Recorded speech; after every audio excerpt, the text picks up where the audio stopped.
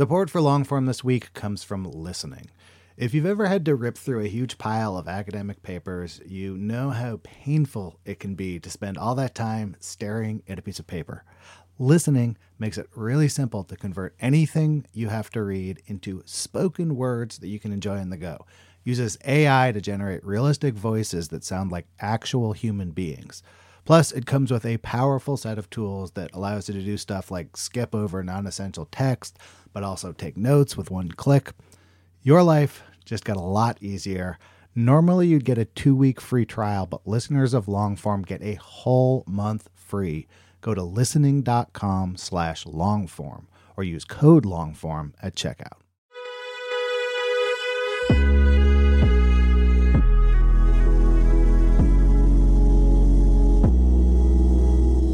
Hello, welcome to the Longform Podcast. I'm Max Linsky. I am here with my co-hosts. They are Aaron Lammer and Evan Ratliff. Gentlemen, hello.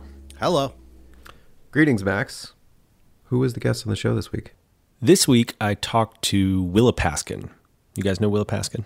I do. She, for a long time, was the TV critic at Slate. Before that, she was the TV critic at Salon. Before that, she was an editor and writer at Vulture. But now, and for the last several years, she has been the host of a podcast called Decoder Ring from Slate. Decoder Ring, every episode is a deep dive into some cultural mystery that Willa is trying to unlock. The range of topics on the show is like almost infinite. It's everything from like hydration to Cellino and Barnes to what impact did Sideways actually have on the wine industry to all kinds of things. I love the show. I've been listening to it for a long time, and it was a real pleasure to talk to her both about how she makes the thing. She's actually working on the next season now. It comes out April 12th, but also how she thinks about TV now, which has changed a lot, and how those two things talk to each other, and how doing Decoder Ring is a lot like criticism, which was not a thing that I would have thought before I talked to her. I kind of stopped. Everything you said after Cellino and Barnes was competing in my brain with Cellino and Barnes. Injury attorneys, 100-888-8888. I want to clarify something from last week's introduction because we got some reader mail about this. I don't actually feel like I wasted the last decade of my life on this show. That was a joke. I feel like that's the first correction in the history of the show. You said it with such passion, I think. I have nothing but gratitude for my time as the host of this show. And I was simply making jokes, as is my role in the introductions to this program, which is produced in partnership with Vox Media. Thanks to everyone over at Vox. And now here's Max with Willa Paskin. I love you guys.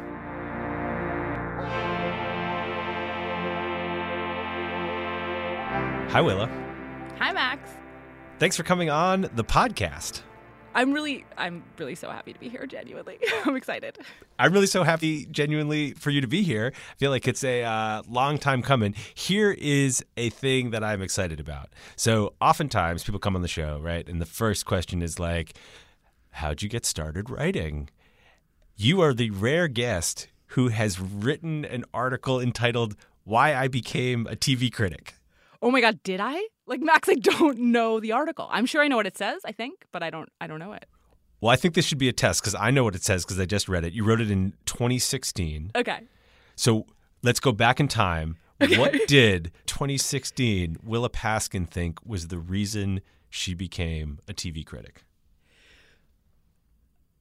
I think it's because I wanted to know why people care about the things that they care about. And also because I watched so much TV when I was a kid. Was this like around Donald Trump time? Like, what was the occasion of this piece? Donald Trump was not yet president. It was January 2016. But I must tell you, that was not the reason why 2016 Willa became a TV critic. Oh, this is the thing. I just found it. There's no Googling allowed in this exam. I'm sorry. You came prepared. I'm like bringing my class materials to the test. Oh, yeah. No, this is all about anthropology and everything, right? Is that what it's about? It's a classic Willa construction. now I've spent a lot of time in the last week. I've read a lot of pieces. I've listened to a lot of Decoder Ring. There is a kind of classic Willa construction, which is we start with young Willa and her interest in anthropology, but it lands in a different place and with a relatively clear conclusion. And in this case, your answer to why you became a TV critic was timing. Really? I kind of think that. You know what's so funny, actually? Firstly, I'm very flattered that you just said there was a Willa fork. I really like talking to people because they say things to you that you would never think yourself. This is the joy of talking to people. This is why it's so fun to interview people. And I just, that was nice to hear. Yeah, I mean, I would say with any piece of writing or podcast or anything, there is some artifice because you're making a structure. So it's possible that that piece about why I became a TV critic is a little cleaner and more argumented than the reality. But I do think timing did actually have a lot to do with why I became a TV critic, as did my interest in anthropology. Both of those things are part of the story. Well, now there's so many places we could go. I'm very interested in the gap between the polished idea and the real thing. I'm pretty interested in your childhood obsession with anthropology, but I think for the purpose of the long-form podcast, it might be helpful to go back even further in time to when you were just out of school and starting to think about television and why timing is the answer for why, at least for a little while, you became a TV critic. Sure. So I think it's important to know that, I grew up not watching a ton of TV. It was kind of the thing that made my mom totally insane. And I feel like that's the real answer. Oh no, that is. I was that, and I thought it was naughty. I think that's the Freudian true answer. But so right. So I watched a lot of TV, and I was really interested in it. I really just liked it, and it was a lot of boilerplate sort of teen shows like 90210 and everything on the WB. But I watched a lot of other stuff, and I went to college. And it was at this time when this project that now is so pedestrian and that was not really new then, but was sort of just actually getting really popular, of just being we're coming for the highbrow. What is this there's no difference. We are going to spend so much time thinking about pop culture and as seriously as anyone ever thought about the high arts, we're coming. It's topsy-turvy. And I mean, I was people had already been doing that. It's a Gen X project. I'm right on the cusp, but it felt especially in television, it felt really new, right? Television Without Pity, which was this early recapping site where people would write these honestly 20,000 words full of nicknames for every single character about every episode. But it was they were all geniuses. It just, it was really it just felt it was happening. Buffy was on, The Sopranos had just started, but it wasn't, it was still very in that, is TV the new novel? And that was a novel thing to say kind of moment instead of a just roll your eyes and go to sleep kind of thing. And so there was just all this energy around it. And I just was I want to be a TV critic. I want to do what Pauline Kael did for movies about television. I was just very interested and I don't think this is unique to me, in trash culture. I was interested in TV and some of it wasn't good and I knew that, but I loved it. I was interested in tabloids. I mean, there was no way that I was unique in that. There was a lot of people spending a lot of time thinking about Us Weekly and sort of trying to take guilty pleasures back by overthinking about them, kind of. And I think what I got lucky about and what is true about the timing is that I really thought, and I was really interested in this question, which was related to sort of anthropology, which is why do people care about the things they care about? And I was I'm interested in that question, and it doesn't matter to me if the product is good or not. It doesn't matter if the TV show is good. We can think interesting things even about something that's bad or mediocre or just popular. But what I think timing really helped me luck out is it's actually, it's more fun to think about things that are good. It is actually more nourishing. And this is we can get into this because this sort of pertains to why I think in some ways I became less interested in being a TV critic. But I did luck into this moment where TV just got better. It did. And so there was a lot of things to think about that were popular and that were interesting and that people cared about a ton, but that also were kind of felt like worth thinking about, not just because they were like weird cultural objects or like bad cultural objects that people loved anyway. And I think that was really sustaining, basically. I think that's sort of like how I stayed interested in it for as long as I did. Can you stay in the time machine with me for a second? Yeah. And just try and think about how your like critical eye developed? How did the way that you watch, how did the way that you thought about shows and about the medium, how did that refine? You know, I thought a little bit about this thinking about talking to you, because I don't actually know that I have a good answer, because I think some of this is like, probably this is my personality, like in the sense of like I think, like I was basically thinking about it in the context of more like I make a podcast now where like I kind of try to explain things. And I think that there's a way that like explaining things seems like even I want to roll my eyes. I'm just like, oh my God, another person trying to explain things. And then I'm like, oh, but I just like think that's who I am, you know? Like I think I just was kind of always like not trying to explain things, but like wanting to understand them and like communicate a way of thinking about them and explain them, like that I'm just like kind of a criticky person. And I maybe always have been. I don't remember some like moment where it clicked in. Like I just think my brain does a little bit work this way. Like, isn't it so weird that I was like 19 and I was like, I really want to be a TV critic? Like I can't explain that to you, but it is true. I think what I'm interested in is wanting to be a TV critic at 19 and actually pulling it off. That seems hard. I know, it makes me, I'm like self-conscious. I'm like, I should have wanted to be a Supreme Court justice. Like, what could I have willed into the world? Like a little bigger, think a little bigger. Well, part of the reason I started with that piece you wrote in 2016 is because the sort of thesis of it is that if there hadn't been this kind of highbrow TV wave, maybe you would have just like wanted to be a TV critic for a couple months after college and then had gone and done something else. Yeah, I think that, I mean, the thing that did happen after college is I wasn't a TV critic right away. Like I'm from New York. I went back to New York and I like waitressed and interned at a bunch of places, including at Us Weekly. And then I ended up at Vulture after like a bunch of stops. And like, I think if TV had been boring by then, I just like would have been a culture writer. I would have been a culture critic, or I would have been an editor. Like I think I would have. By that point, I was like I was in the world enough that I would have just. I might have been a generalist. I might have just been an editor. But the fact that I had this like, oh, I've always wanted to do this, and by that point, it had like been going on long enough that it ended up sort of being determinative. Do you have fond memories of your time at Us Weekly? No, I don't, but like that is itself a fond memory. Like I do, like so as I said, like lowbrow trash culture really interested, and I like loved reading tabloids, and I was like, I knew enough to be like, it's kind of embarrassing, but I also knew enough to be like, you're lame if you think this is embarrassing. Like, get with it, everybody.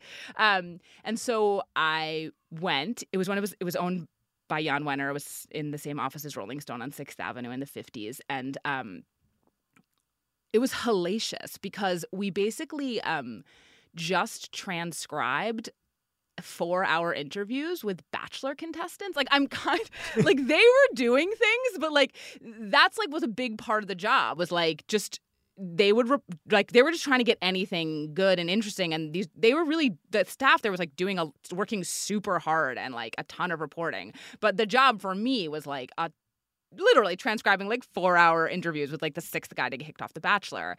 And we would go to Times Square and like have to ask people, do like the like who wore it best surveys. And I would ask like 10 people, and it was just so mortified that then I would like go to the Mid-Manhattan Library and like read like new journalism as like to like insulate myself and then just extrapolate out the answers. But it was like, I mean, there were things that were super fascinating about it. I mean, I learned like they really fact check a lot of things in a way. So it was like, I mean, there's language things, but it's like if they said something happened, like it probably happened. You know, if they said like alleged or like as told, you know, they had ways of sort of making it seem like it happened. But if they were like going to be like this happened, like they checked it, and they really worked so hard. And there was obviously so much stuff I didn't know anything about, like tip lines and whatever. But I was just like kind of I just basically honestly like had this experience, not for the last time, where I was like, oh, there is a lowbrow that's too low for me, and like I have encountered it, and like that's not necessarily like that's a snobby thing to say, but I was like, it was good to like have that. I think it was like clarifying, you know. I was like, okay.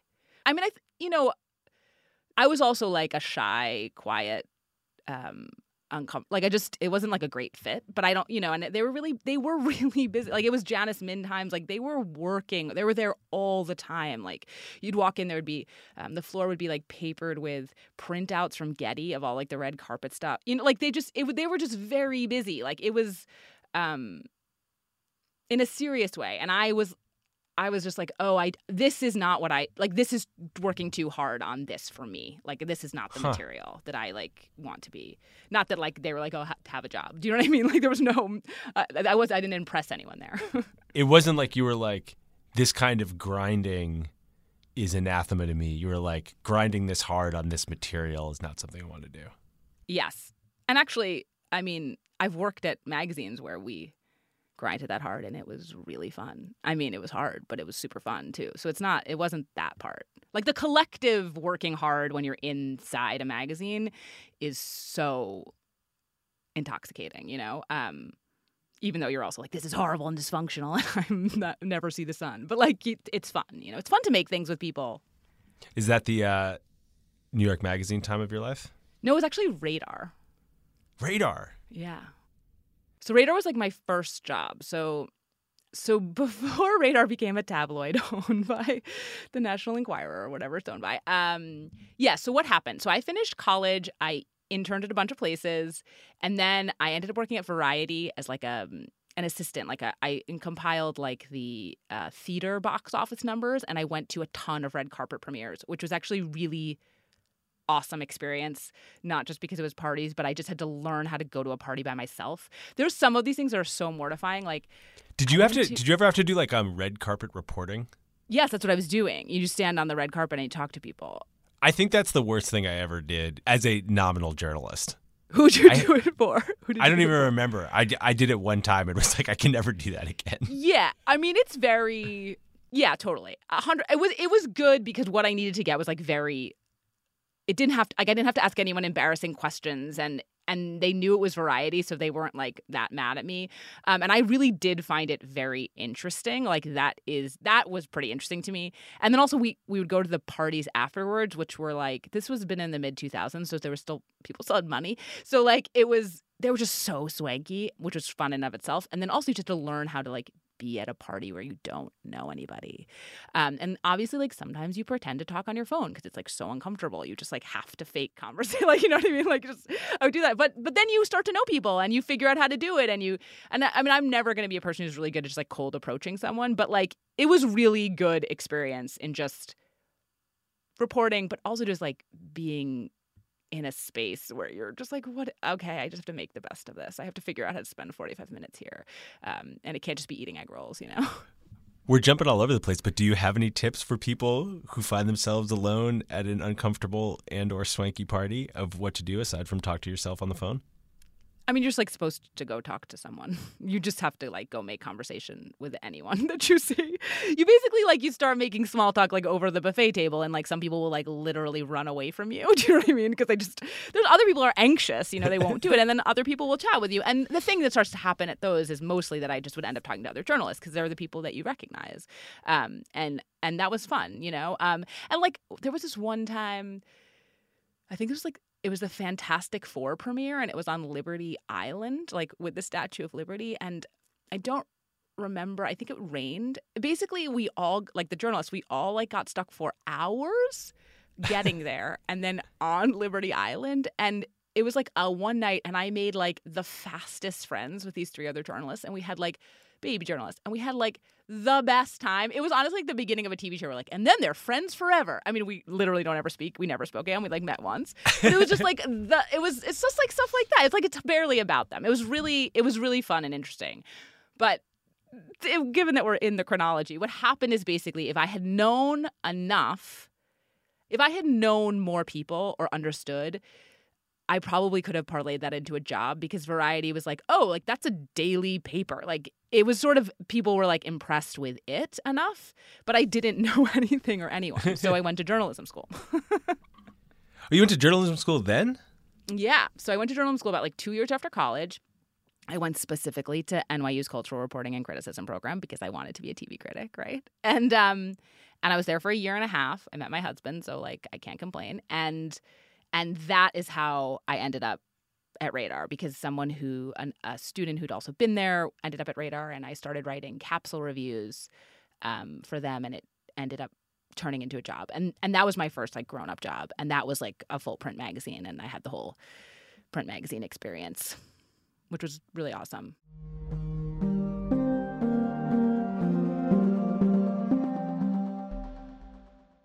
Support for Longform this week comes from listening. If you find yourself behind the 8 ball, needing to read a bunch of academic papers or journals or any kind of dense reading material, you might make your life a lot easier by checking out listening. It takes anything, articles, books, PDFs, and turns the text into spoken word that you can absorb no matter what you're doing.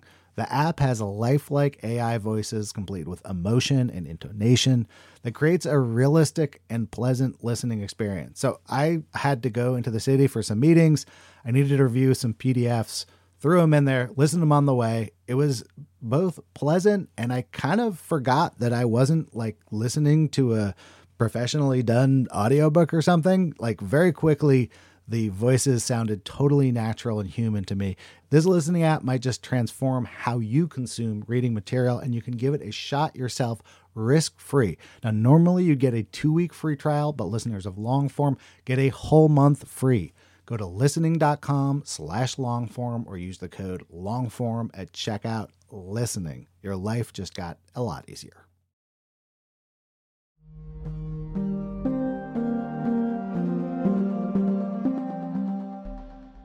Aside from meeting your husband, what are your feelings now about J School? I think it's very in life, right? Like one thing leads to another, right? So like you live your life and this thing led to that thing and led to that thing. And journalism school is one of those things. Like it led to a lot of things. It led to that job at Radar. I mean, there's many things in my life that trace back to that. So it's hard to be like, I wouldn't do it. I think the other thing is that I didn't have to pay for it. Like I got a full ride. So, which like I feel embarrassed to say, because like it feels, am I bragging? Maybe I'm bragging, but mostly I'm saying like a lot of the calculations of journalism school were not like present in my circumstance. So, I'm not like the problem is that it's not a trade school like being a lawyer or a doctor. You don't have to go to journalism school to be a journalist. And so it just cannot give you those things. It cannot give you the thing. Like it's just so much fuzzier than that. And I think that that's a real recipe for leaving people unsatisfied sometimes. But it also I met a bunch of people, you know? And meeting those people didn't feel like the way I thought it would. Like connections didn't feel like how I thought they would feel. I think I thought they would feel concrete or like, I really know that person, I can call them. I mean, I think they feel like that now, but at the time they really, really didn't. I was like, I have no, like this isn't helping at all. But of course it did. You know, it's like even if it's just the kids you're in school with, which actually is exactly the people that ended up being important. I do think you're bragging, but it's... You think I'm bragging? Okay, then cut it out. That was a joke. That was a joke. I'm just kidding. I'm just giving you shit. I don't think you're bragging at all. Like you just really like you're like, okay, I was bragging. Take it out. No. We're leaving that in, and we're leaving this in. But B, I was just genuinely giving you shit because the thing I was going to actually say is that completely changes every equation about J School. The whole thing is the money that you have to pay to get that experience, which maybe you need or maybe you don't need, is that worth it? Essentially, when part of the value is those connections. But if you don't have to pay for it, then it's all pretty valuable. Yeah, right. Yeah, so yes. I mean, I don't, like, I think the thing about J School is, like, if you don't know how to proceed, like, it's a great way to proceed, you know? Can you talk a little bit more about the gap between how those connections felt at the time and what a real connection feels like? Do you know what you do know what I mean? Like, so I just feel like it's also like, you know, like people have mentors. Like, they're like, I have a mentor. Like, even in college, and I just be like, what? Like, you have a grown up that you like talk to that's like I just didn't have that. I just couldn't. I mean, I didn't ever try to cultivate it. I just like didn't. Was not like in my toolkit of things that I could do or knew how to do particularly. And there was a way that like J School sort of felt, and not just J School, like all this stuff sort of feels similar. It's like, what does it mean to have a connect? I think I thought having a connection was like really tangible. It was like, this person's going to do this thing for me. And that's not at all what that is, right? Now, like 20 years later, I'm like, oh, right, connections are like just literally like having the person's correct email format. Do you know what I mean? Like in a way, or like someone else to ask for their email. Like I think I just have a different idea of what they are. But I remember in journalism school being like, this is not connections. And then in hindsight, it's like, oh, maybe it was the beginning of them. And actually, this is the other thing about J School that's related to this, is that obviously, like, journalism, and especially a certain kind of reporting, like, really rewards people, or not rewards people, it seems suited to people who don't need, like, that kind of reassurance, who are just like, it's cool, I'm gonna, like, you know, newspaper reporters used to be like, they didn't go to J School. They like were 17 years old and they were like, I'm going to go string for like whatever. Right. Like, I'm going to go knock on every door. And so you're like, so there's a way that just like being like, yes, I need someone to tell me what to do in this field where like the whole thing is you have to make it up, like can feel sort of like it sort of feels like self-conscious or just like even at odds with like the thing you're going to do next. But I just think not everybody is comfortable right away just being like, I'm going to make it up, you know? Like some people want to know how to proceed or just have like some help proceeding or some just like framework. Some guideline somewhere. Someone. Yeah, totally. Just think something to even just like, you know, just like, right, just like a first draft to play around with. All right, let's move ahead. You ready to move ahead? I'm ready. When is the point when you decided the thing that I want to be doing is writing full time, not editing, not jumping in different ways in a magazine? When did like I'm going to be a TV critic, that is what my focus is going to be? When did that happen? So Radar folded. I went and worked a bunch of places. It was actually great. I worked at Slate. I worked at this place called Black Book, which was less great, but was really instructive in a bunch of ways. And I ended up at Vulture. And I was hired as a blogger, like a full-time main blogger. I was writing 8 posts a day. And I really loved it. Like, I loved Vulture. Like, I loved the people. I loved the voice. Like, it was like a great home. I had a great time. And I was there long enough that I ended up not, like, I got promoted to sort of like being like deputy at, like, it was more high up at the site.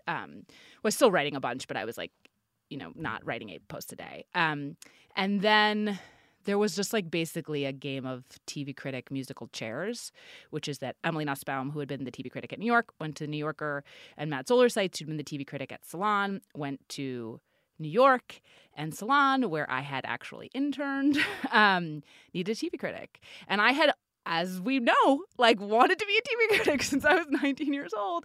And I had written, you know, I'd been writing a bunch of TV criticism for Vulture. I'd been writing other things too, but like I had definitely been writing TV criticism. And so I went after that job and I got offered that job. And I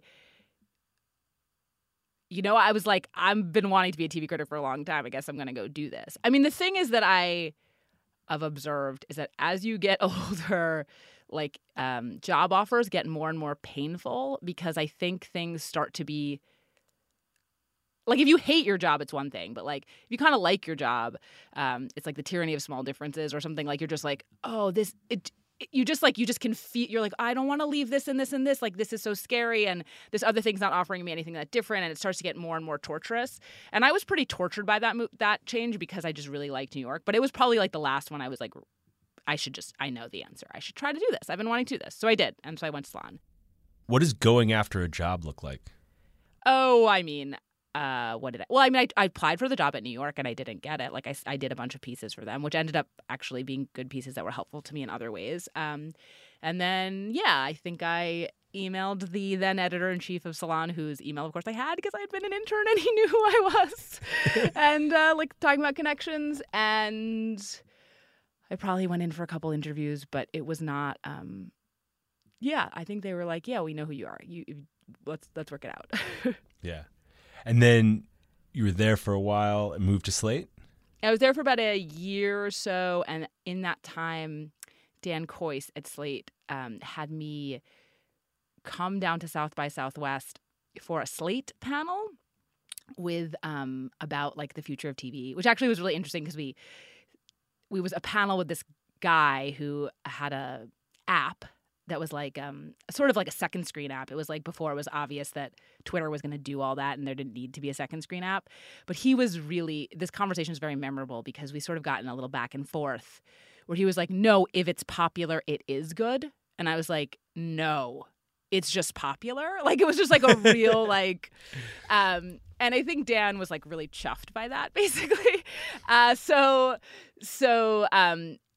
They eventually were like also sort of looking for a TV critic because I think there was just like people moving around. And so like they got in touch with me about that. And I was like, yeah, I would love to come work at Slate. And when was that? What year are we talking about? Honestly, I think it was 10 years ago. Wow. I know. It's crazy. God, we're so old. Also just like I feel like that's a long time to be somewhere in our business now. Yeah, it is a long time.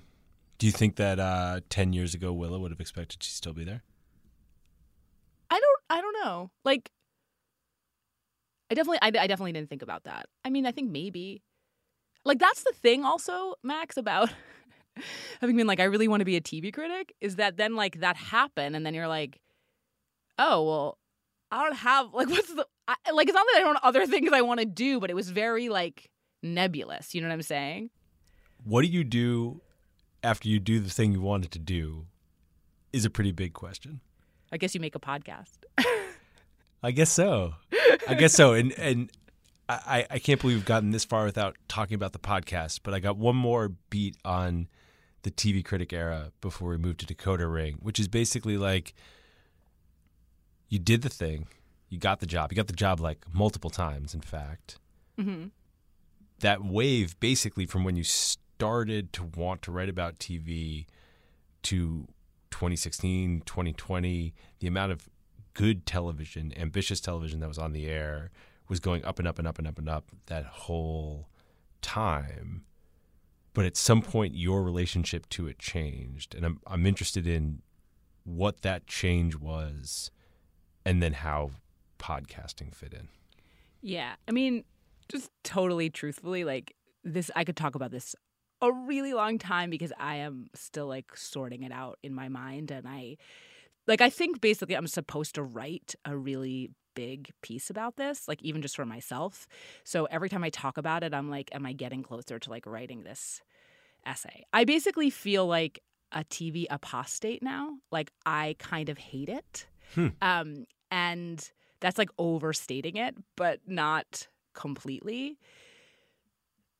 I mean, there's a lot to say. I mean, one of the things is just like, listen, writing about anything, any art form over and over and over again is like, God bless the people that are really, really still interested in it. I'm actually in awe of them. I think TV specifically, like particularly does not lend itself to that for a number of reasons.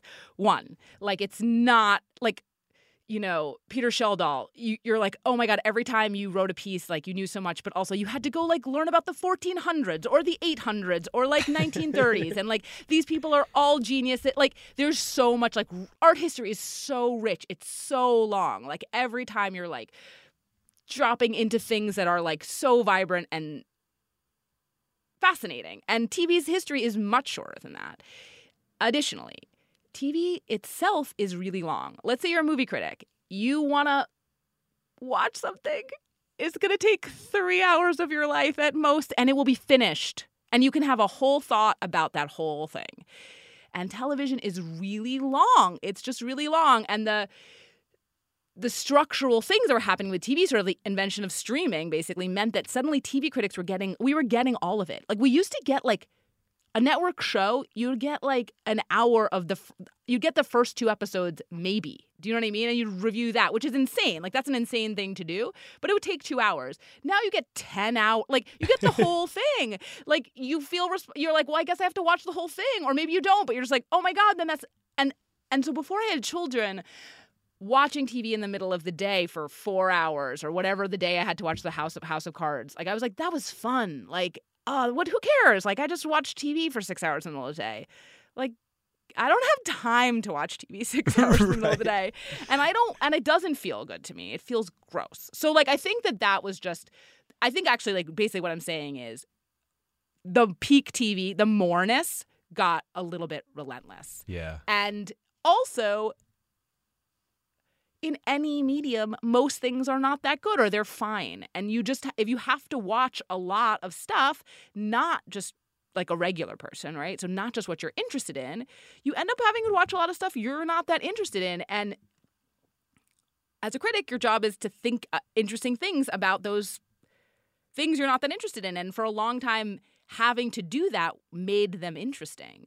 But it sort of stopped for a lot of stuff. Like if there was something was really good or new, I could do it. But I was like, oh, I've actually seen like 100 of these. You know what I mean? Like, I really know what's happening here. And I've like written about this a lot. And the thing that started to happen was like I could tell I was getting bitter about it and snarky. And that's not the right place to be coming from, you know? Like, especially now, it's like people want you to be insightful and incisive, but I think they also,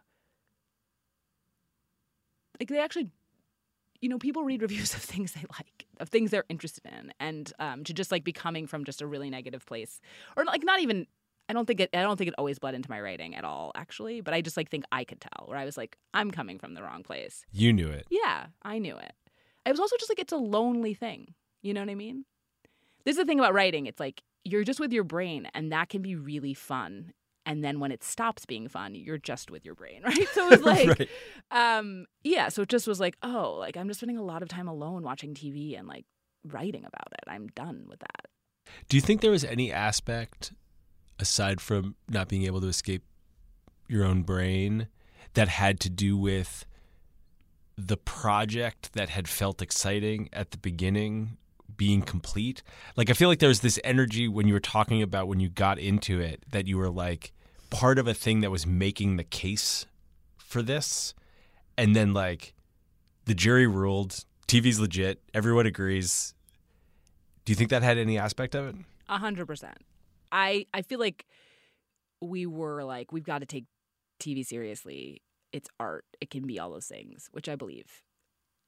And then like kind of like we're gilding the lily now. Like I just like TV is the most popular, powerful medium that had ever existed before the internet. Like it's just not an underdog. Like the only place it was an underdog was like as like, should we take it seriously as art? And so we were like, no, we have to take it seriously as art. And then like I just feel like there was like a de-emphasis on its deep overdogness, which and so now we're in the situation where like, oh, it gets to have it all. Like we take it really seriously, even though a lot of it is shitty, and even though like it is a huge like Fox News is a literal, real, like honest to God, actual disaster, and it gave us Trump, and like just like it not like just dealing with the art product like kind of short sells like I think it's like a little bit myopic about like what TV is, and then also I just think like. There was like a lot of structural forces that made this period that's just passed interesting about television, but I think a lot of them might have been blippy. I think we think of TV as everything. We tend to think in terms of things as progressing, as making progress. And I think like the history of television tells us like people will basically watch what's on, and it's great if it's good, but like people can get really into Twin Peaks, like it's happy, you know, but that a lot of people just watch what's on. And there was this moment where it was like, oh, everyone's really excited about things that are good. They're excited about The Sopranos. They're excited about Orange is the New Black. They're talking about girls. I mean, you know what, like pick your show. And it's like, oh, I think weirdly Netflix is just like, oh no, people will just watch what's on. And like that's like that doesn't mean that critics shouldn't be like, here's what's actually good and not. But it was like a little distorting. And I still watch some TV shows, you know, and I'm sure I will. And it's real. I like picking them now. Like when it's something I want to watch. But like we are still in like we're not seeing each other that much right now phase, you know, we're a little done. Are you able to turn your brain off when you're watching TV? Yes and no. Like I think yes, basically. But like, does that mean that if I didn't turn my brain on, like 2 minutes after I turned it off, I couldn't figure out what to write about it? Like, yes, of course I could do that. Those muscles don't go away. I just think it was always a part of how I was watching everything always. Like watching something and be like, oh, you have to say something about it is not like that part is kind of like comes naturally. I mean, not that I don't have like, not that it doesn't have to be refined a huge amount and it's like garbage, which is like a place to start. Like it comes pretty naturally. Okay, can we talk about Decoder Ring? Yeah, totally. It's connected, so let's do it.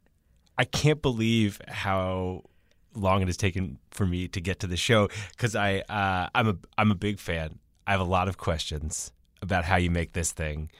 Can you give the like very short description of what Decoder Ring is? Yeah, it's a show about cracking cultural mysteries where the mysteries are extremely largely construed. So it's just like, so listen, the job of a critic is to take an object and to say something interesting about it. Like that's what a critic's job is. And I think that is actually also like Decoder Ring's job. It's like take something, say something interesting about it, but make an argument. Like make an argument and try and say something they haven't heard before about this thing. And we do organize it like around a question. Like every episode is like, what happened to the laugh track? Why don't we eat blue food? Like, or they can be really specific, you know, like they aren't always questions you've always been wondering about.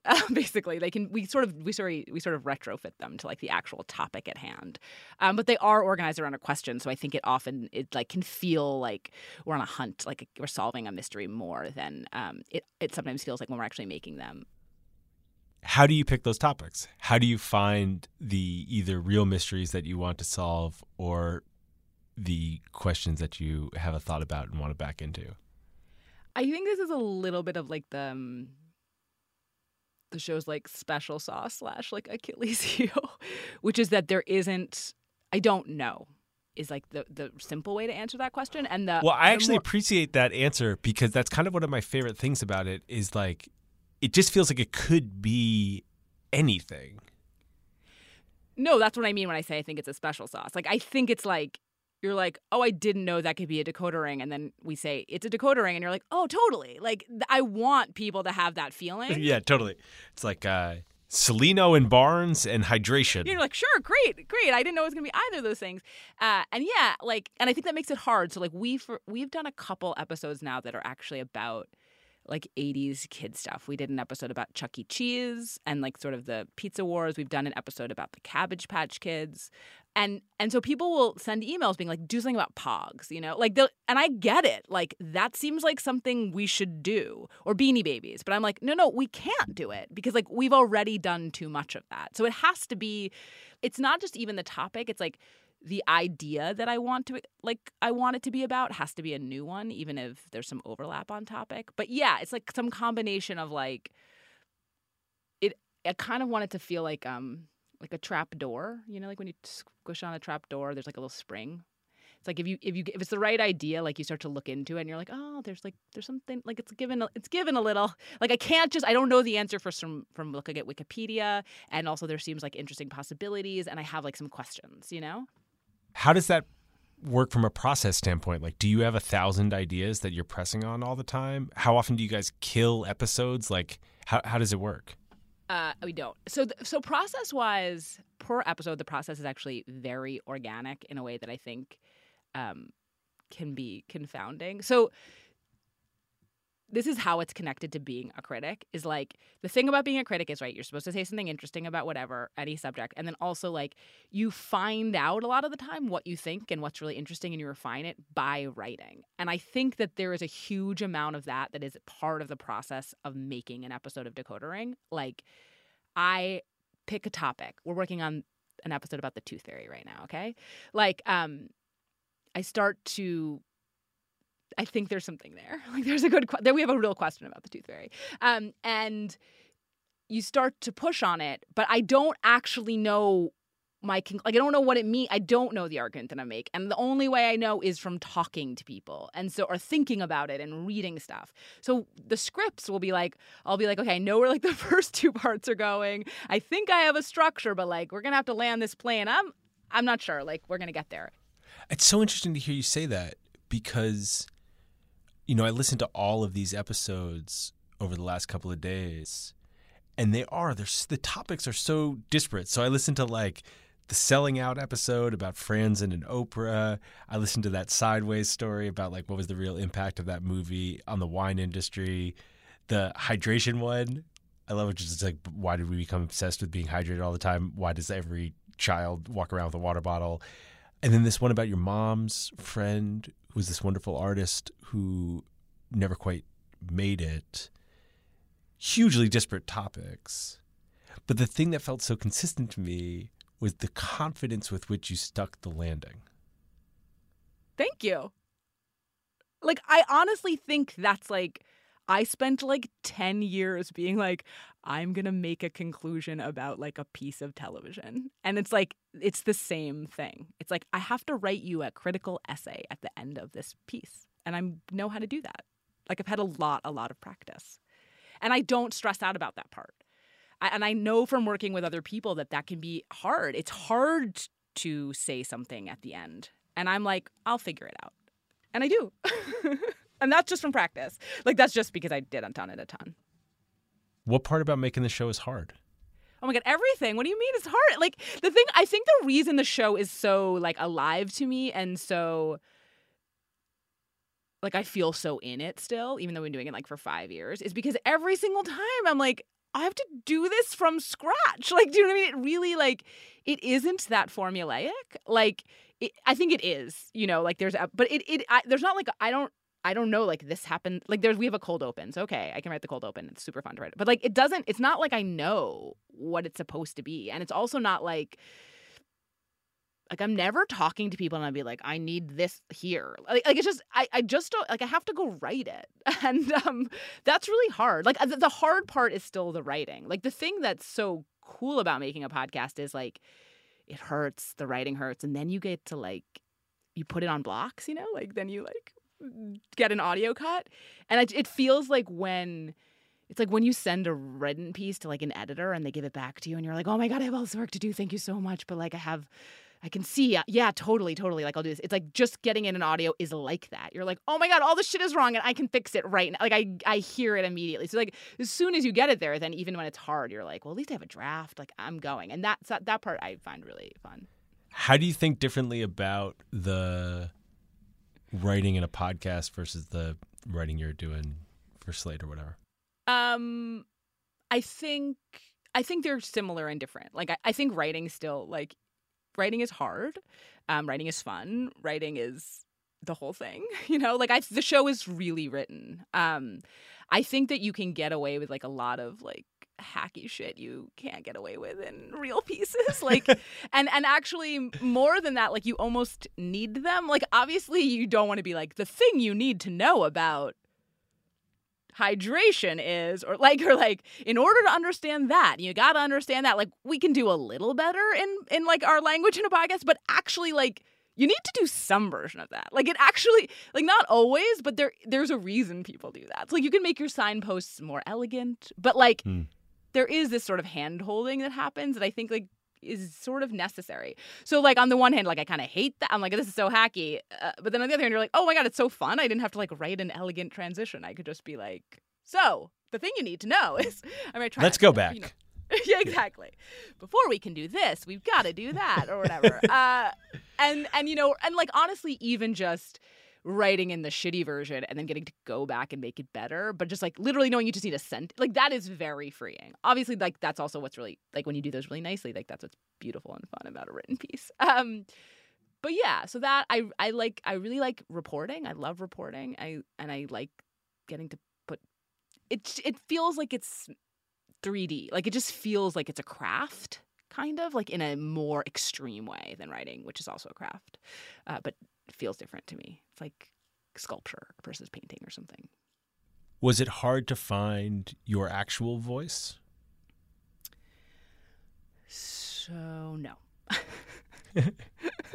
This is like, I don't know why, but also this thing, like, do you remember you have to like do in school, like presentations for like your class about whatever, you know, like some history. You're like, you were assigned to like tell them about Constantinople, you know, whatever. And you have to do like 5 minutes about it.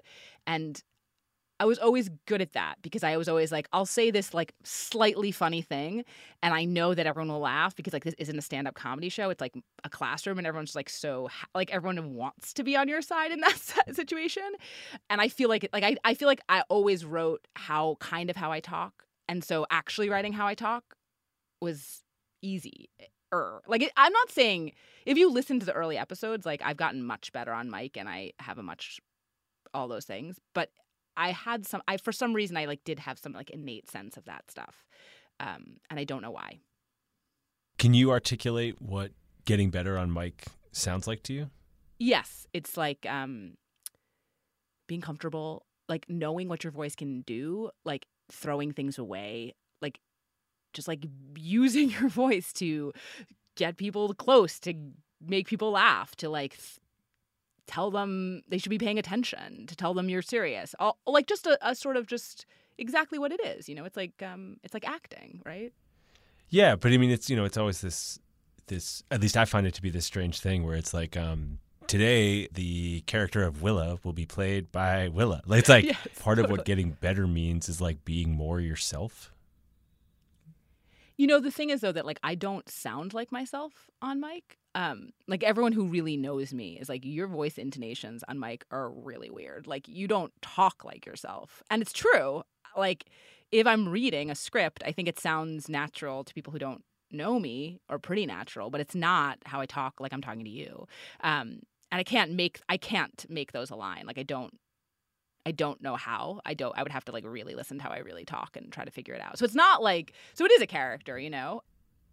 How do you think of yourself as a character on the show? Because one of the things that I found listening back to a bunch of episodes sort of back to back to back is that often in those endings in particular, you come in. Yeah. And part of the way that you stick the landing, part of the way that you make meaning of whatever the thing is to articulate at least why you were interested in it. So I would just like straight up, honestly, like I haven't thought about this at all. And I actually think probably it's productive. Not like, I think it's probably helpful that I haven't like thought about this too much.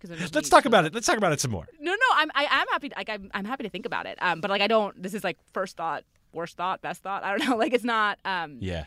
I know that I, like in other kinds of writing, I am sort of like, it's funny because we started with this piece where you were like, you wrote about why you became a TV critic, but I often have kept myself out of like, if like reported pieces, I don't want a lot of I in them. Do you know what I mean? I'm conscious of it. And I think as a critic, I learned that there's a way to deploy yourself that can be very cheap but very powerful. It's like a cheat. Do you know what I mean? Like you can just use yourself to stand in. And sometimes it's a trick, you know, but like and sometimes it's a good trick and sometimes just a lazy trick, but you can do it. So I think I got a little more comfortable doing that and knowing those moments. I'm sure that that's informing stuff about the show. But like I think I'm actually kind of like a guarded person. I think I'm like a perfect, like I'm a person where like I'm not at all a guarded person, obviously. Like we're having this conversation.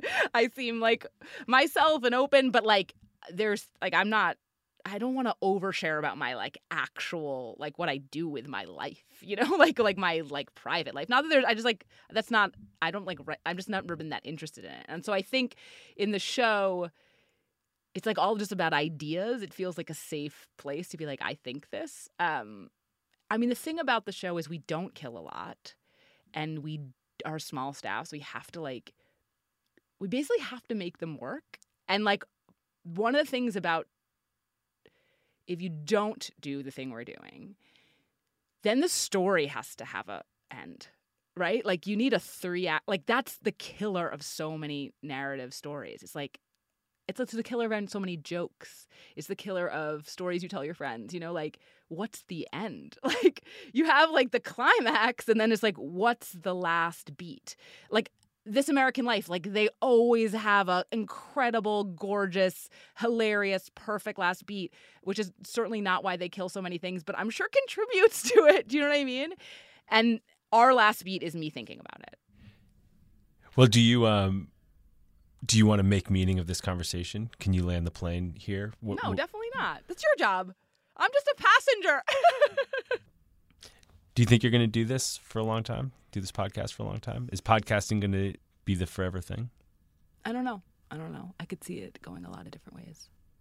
You might just start sort of hating it. No, no. I mean, I think it's not like, I think it's different. It's like, it's not writing that I hate, right? And making a podcast like this, I can look at so many different things. It just feels like I can look at water. I can look at, whatever. Like I can look at bustles. I can look at. And you don't necessarily need to look at it for 10 straight hours on your couch. Yeah, exactly. I get to talk to a ton of people. And so that way, like, it does feel just so much more like it's just the scope is so much bigger. So in that way, like, yeah, I could do it for a long time. It feels different that way. So who knows what's going to happen? Are you going to do this forever? Willa, thanks so much for doing this.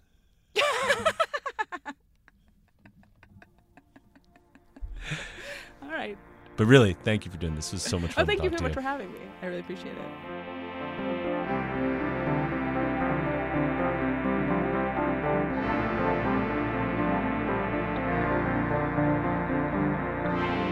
Thanks for listening to Longform. I'm Max Linsky. My co-hosts are Aaron Lammer and Evan Ratliff. Seth Kelly edited this episode. Thanks to him. Thanks to Susan Peterson, who handled the show notes. Thanks to everyone at Vox, with whom we make this show. And thanks so much to Willa Paskin. Her podcast is called Decoder Ring.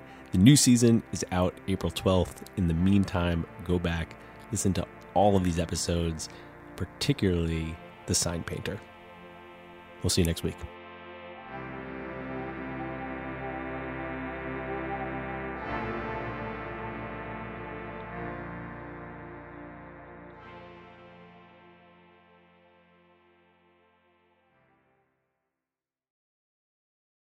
Support for Longform this week came from Listening. Listening makes it easy to convert written text to pleasant audio tracks that you can take in no matter what you're doing. It offers AI voices that manage to express emotion and correctly pronounce complicated technical terms, all while sounding like actual human beings, not robots. The Listening app might just transform how you consume reading material, and you can give it a shot for yourself risk-free. Normally, you'd get a 2-week free trial, but listeners of Longform get a whole month free. Go to listening.com/longform or use code LONGFORM at checkout. Listening. Your life just got a lot easier.